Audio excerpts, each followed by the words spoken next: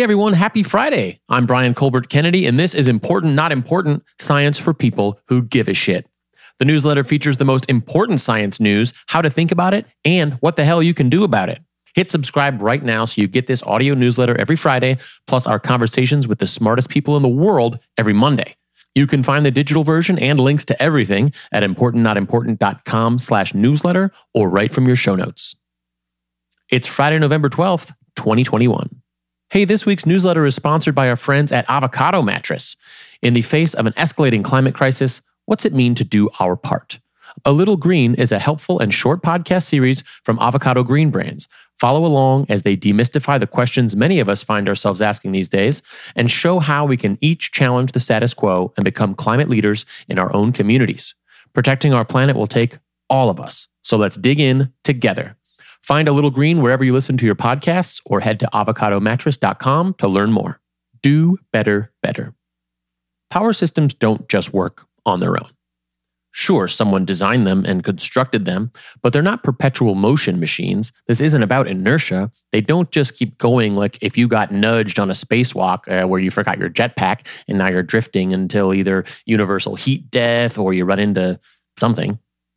There's always someone consciously using and benefiting from the system, but also, and more importantly, someone with their finger on the scale.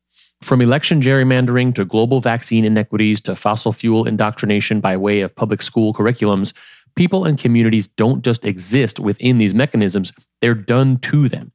We're not moving too slowly against the climate crisis, we're being actively held back. Alex Steffen calls this predatory delay, and it's spot on, and it's happening all the time. Black people aren't just vulnerable because they live next to coal plants and Superfund sites. They're actively marginalized and can't afford to live anywhere else by forces sometimes outright and often more insidiously weaved throughout the system. The measure of any progress we've made reveals the enormity of the forces dedicated to profiting from the status quo. Thus, action steps. We push back, we find leverage, and we exploit it wherever we can. We measure and perform action steps to do better, to sustain us, to bring us together, to build momentum, and to build on that leverage wherever and whenever possible. In climate change news, a surprise pledge offers hope. After repeatedly signaling their disinterest in joining a global methane pledge of teeth, China joined the United States in a surprise bilateral agreement to take concrete measures to tackle methane, a key piece of fossil gas that traps more than 80 times more heat than carbon dioxide in its first 20 years in the atmosphere. Fun! Reducing methane emissions is relatively easy peasy compared to, say, land use from meat. We can track leaks with fancy satellites, we can flood old mines to reduce emissions, and the cost of capital for fossil fuel projects is barreling towards a fairly untenable 20%.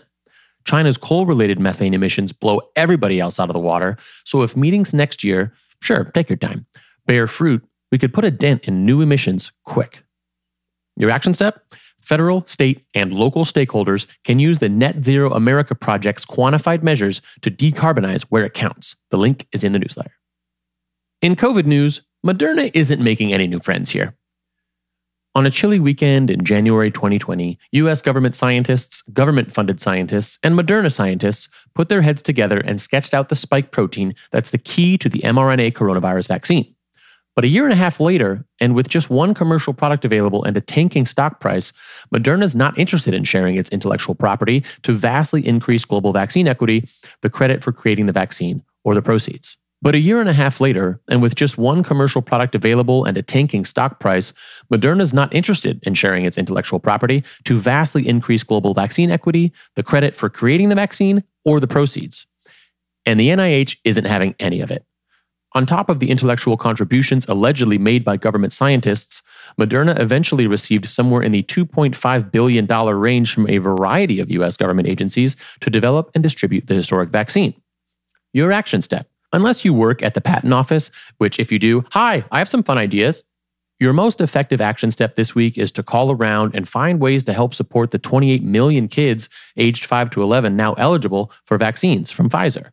Call local schools and clinics to find out, if and how you can volunteer to help out. Got a guitar, got an ice cream truck, a paintbrush. Half the battle is making kids feel comfortable and excited. What can you do? In food and water news, it's expensive to be poor. Whether inflation continues to be a thing as supply chains open back up one day, and late pandemic demand recedes or the Fed intervenes, core items are pretty expensive in the United States right now, including food. As with any systemic issue, the canary in the coal mine is usually found somewhere on the front lines. Sometimes it's coral reefs, this time it's food banks. Supply chain disruptions, lower inventory, and labor shortages have all contributed to increased costs for charities on which tens of millions of people in the US rely on for nutrition. Donated food is more expensive to move because transportation costs are up, and bottlenecks at factories and ports make it difficult to get goods of all kinds.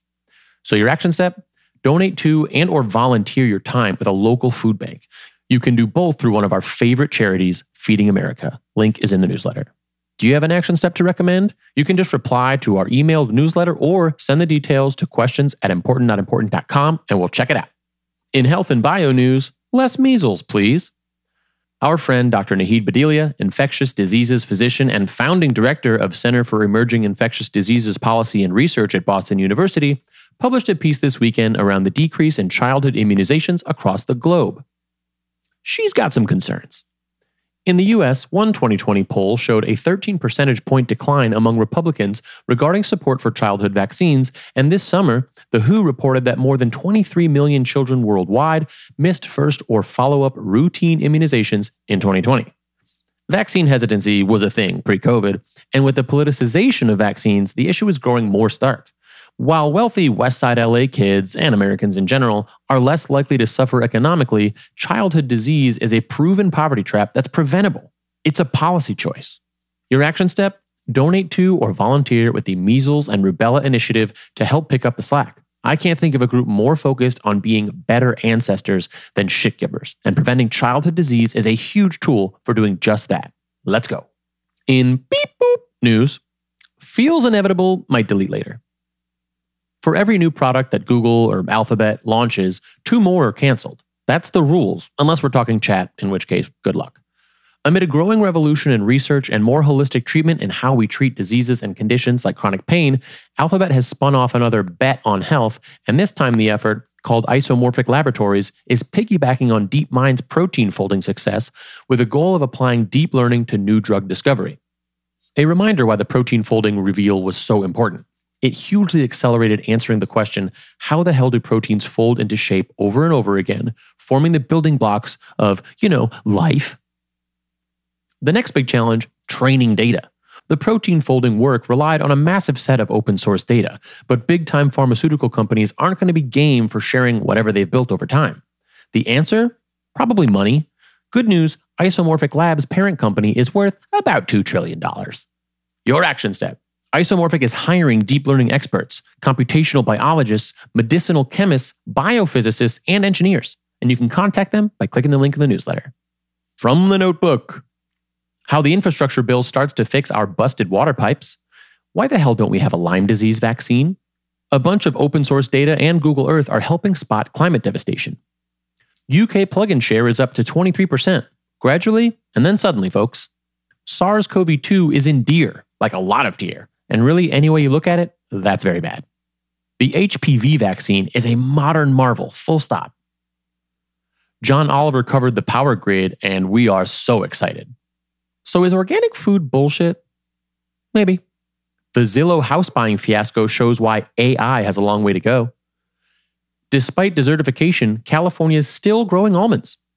As we barrel toward the great electrification, lithium is in very short supply.